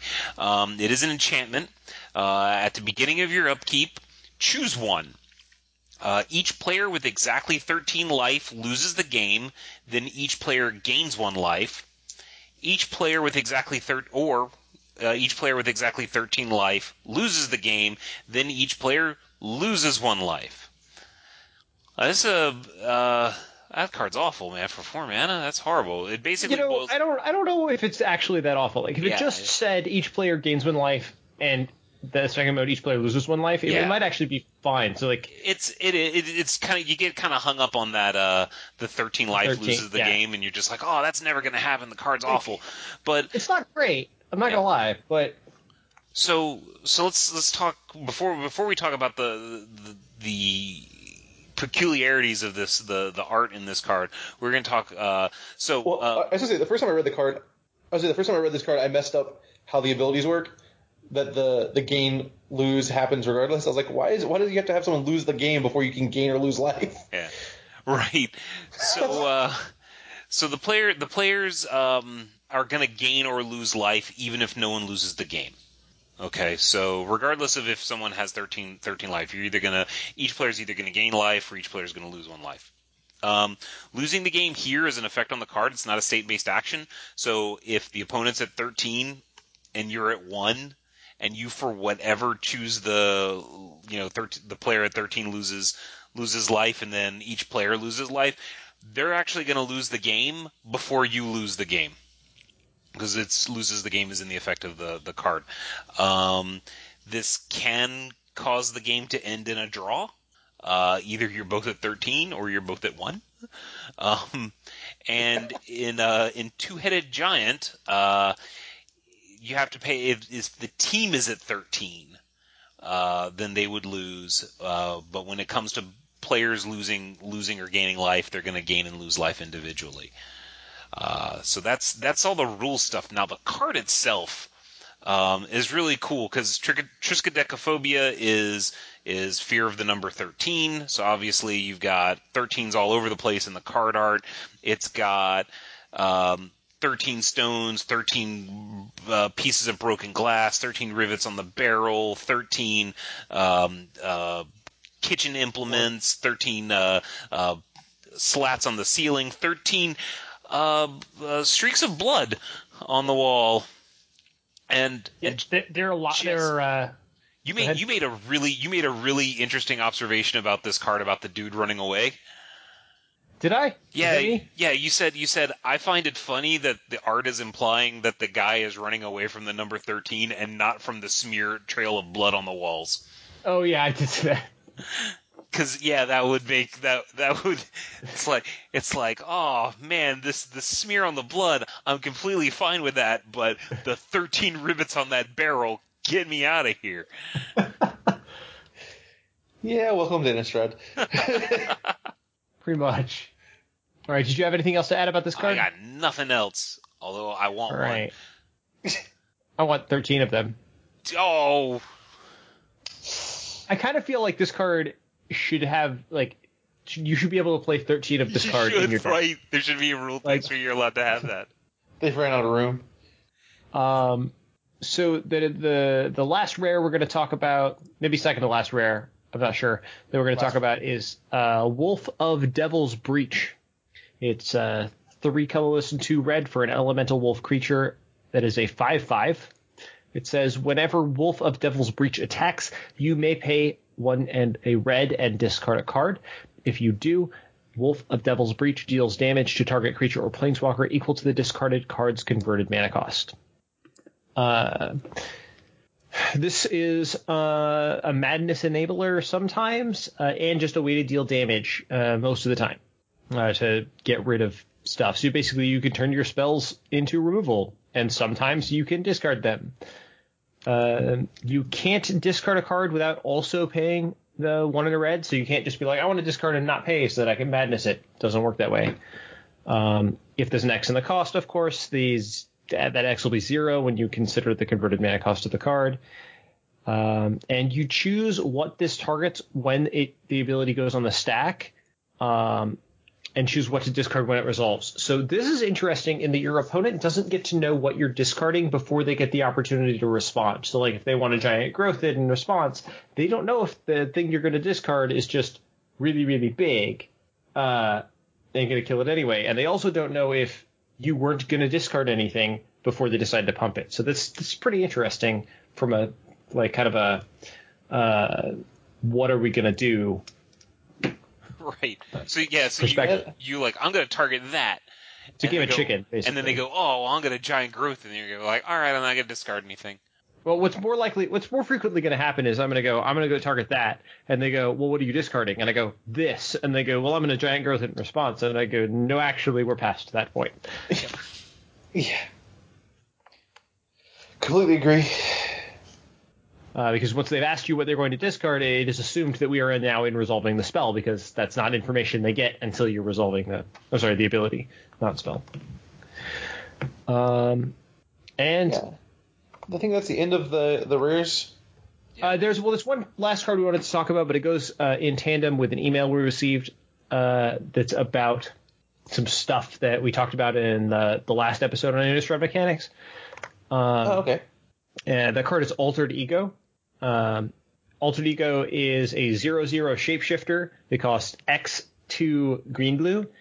Altered Ego can't be countered, and you may have Altered Ego enter the battlefield as a copy of any creature on the battlefield, except it enters with X additional +1/+1 counters. So it's basically like a Simic clone. Like, I feel like this card could have been better off in a Ravnica set, but meh, whatever. It was also the I think they did a great job with the art, though. We gotta love this card because it was our the Judge Program's spoiler for this set, or preview card. Yeah, it was pretty cool. How they previewed it was pretty cool. Oh yeah, yeah, it was very sweet. And if you don't know what they did, is they had a bunch of judge-related Twitter accounts and well-known judges spoil puzzle pieces of the card on their Twitter accounts and various other social media platforms. That was pretty neat. Yeah. Ricky got to spoil the puzzle pieces that just said the word ego. So that's funny. It is. So we got an email from Eric He referencing our last episode about the rules changes. And this card has to do with some of the things that he emailed about, so I wanted to tie them together. And he actually had 6 different questions, so I'm going to run through them real quick. 1, if a bear cub is made a copy of Loyal Cathar, then dies, does it stay in the graveyard? 2, if a bear cub is made a copy of Unhallowed Cathar, which is the other side of Loyal Cathar, that it has a converted mana cost of 0. Actually, I'm not going to go through these one at a time. Let's answer the first two first, okay, and then we'll move on. So, who wants to tackle the first 2 questions? So the first one, the bear cub it's going to try and make it enter the battlefield transformed. So the bear cub is a copy of Loyal Cathar. When it dies, return to the battlefield transformed. You can't return it transformed. It's going to stay where it is. Right. Which is, in this particular case, is the graveyard. Right. Now, if you manage to make a bear cub a copy of Unhallowed Cathar, which is the other side, the converted mana cost of Unhallowed Cathar is 1, because Loyal Cathar's mana cost is 1. Converted mana cost is 1. Mm-hmm. But if you make a bear cub a copy of Unhallowed Cathar, then it tries to look for the other face and can't find it, so the converted mana cost is 0. It's a little awkward.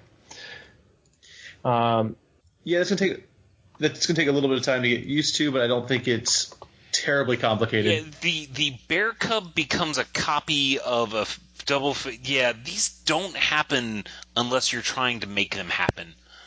In which case, you probably already know the rules because that's why you're doing it. Right? Yeah. Now, third question: if a Delver of Secrets, which is another double-faced card, is made a copy of Loyal Cathar and then dies, does it return transformed? And if so, would it return as an insectile aberration? Yes, yeah. That's exactly how that works. Yep. If a double face card would enter the battlefield transformed, and it enters the battlefield transformed, and it's not going to be a copy anymore. So it's just that. Doesn't it enter the battlefield as an aberrant researcher? No. That's a joke, because that's the new card from Shadows that is... Didn't...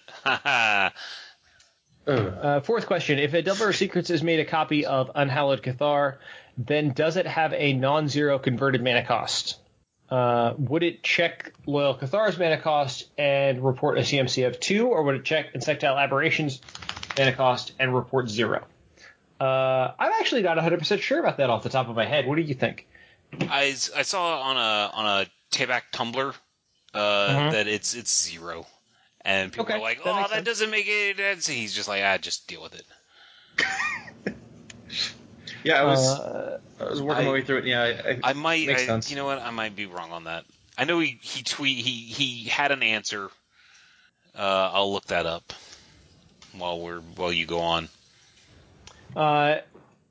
Here's an interesting twist on it. If Insectile Aberration, which is the back face of Delver of Secrets, is made a copy of Loyal Cathar and it dies, does it return as a Delver of Secrets? Interestingly, no. It will return as an Insectile Aberration, because when it goes to the graveyard, we only care about its front face. So it returns to the battlefield transformed, which means its back face is face up, and we have an Insectile Aberration. Nice try, though. Yeah. And the last question that he had for us was, if an Insectile Aberration is made a copy of Unhallowed Cathar, then does it have a non-zero converted mana cost? If so, which would it be? So I believe that its converted mana cost would be the converted mana cost of Delver of Secrets, which is what it's on its front face. I'm missing how this is different from the fourth question. So this involves, it's the answer. Oh, it is. I got it now. Okay. It's different because it's the back face of both sides. And the CMC of both cards, I think, is actually 1, so it doesn't really matter. But Loyal Cathar is white. Oh, is it 2? I'm sorry, I misspoke earlier then. Yeah. So its converted mana cost is 2. And a lot of these situations can actually come up with Altered Ego, which is why I wanted to tie those two together, because you get to copy cards, and sometimes you'll be copying one of the faces of a double-faced card. Yeah, I definitely want to copy, the more powerful side of your card if I can. Also, this card can't be countered. So the last thing I want to point out about it is that if a card can't be countered, that is not the same as can't be the target of counterspells. So if somebody tries to counterspell your spell that can't be countered, they have cast their spell. It's still going to go to the graveyard, and you still get your Altered Ego. Yeah, that seems to happen quite often with the cannot be countered spells. As people get used to the fact that they have that uncounterable ability. And people frequently try to take back their counterspells when they try to counterspell. Oh, I didn't mean to do that. I didn't know. Well, a lot of times they think that's how that works. I wouldn't have cast it. And I think at a pre-release, I'd definitely be more forgiving of my opponents, but because I'm prone to make stupid mistakes at midnight. The point was that there are people that think that is how it works, not that they're trying to get away with something. They will think, I can't cast that.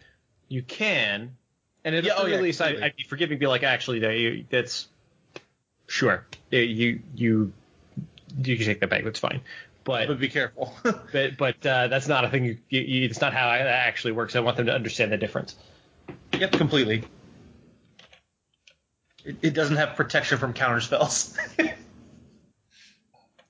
That would be sweet. A spell with protection from spells that counter spells. Man, how would that even work rules wise? Anyway, I don't know. B-Pro, did you find the thing you were looking for? So here we go. From March 9th. If one Insectile Aberration becomes a copy of another Insectile Aberration using Cytoshape, which apparently is one of the most important cards now, does the converted mana cost change to 0 or stay 1? Tabak's answer, apparently, period.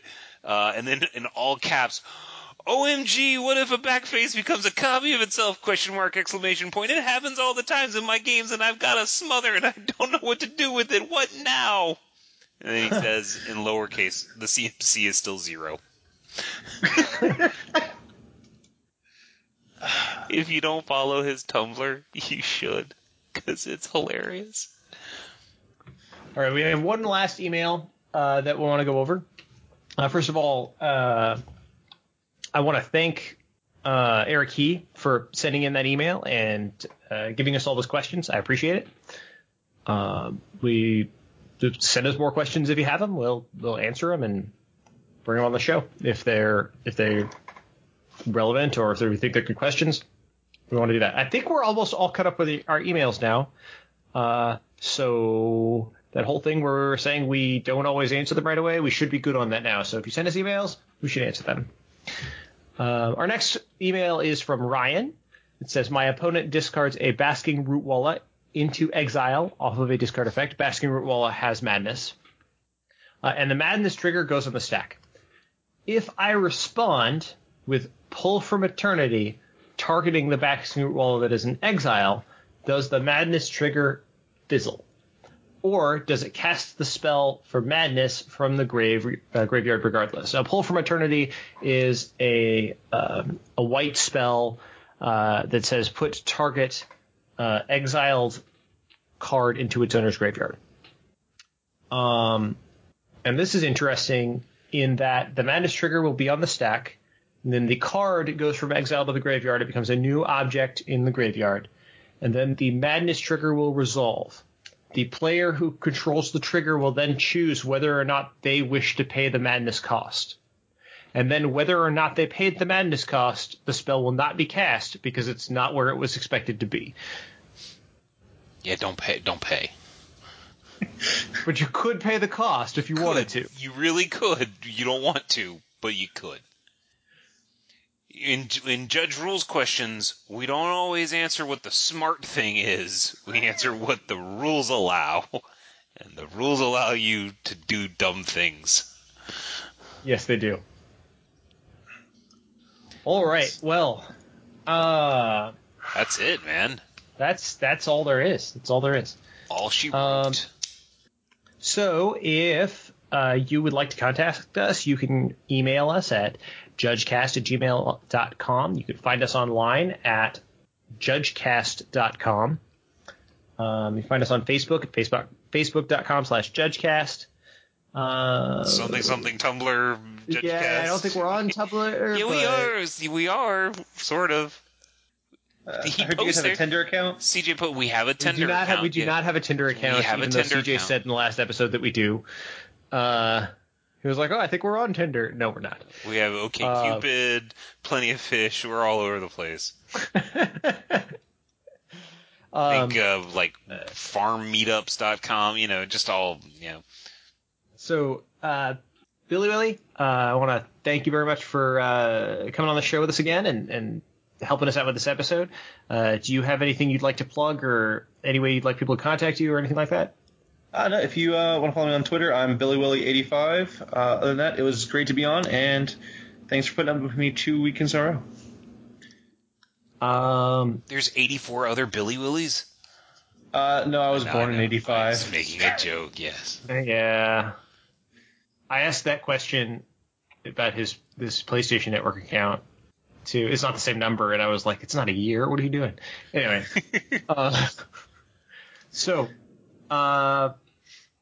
All right, then. We appreciate you joining in and listening in with us on this rather long episode. My name is Jess Dunks. I keep it fun. I'm Brian Perlow, and I keep it fair. And I'm Billy Lilly. Thanks for having me.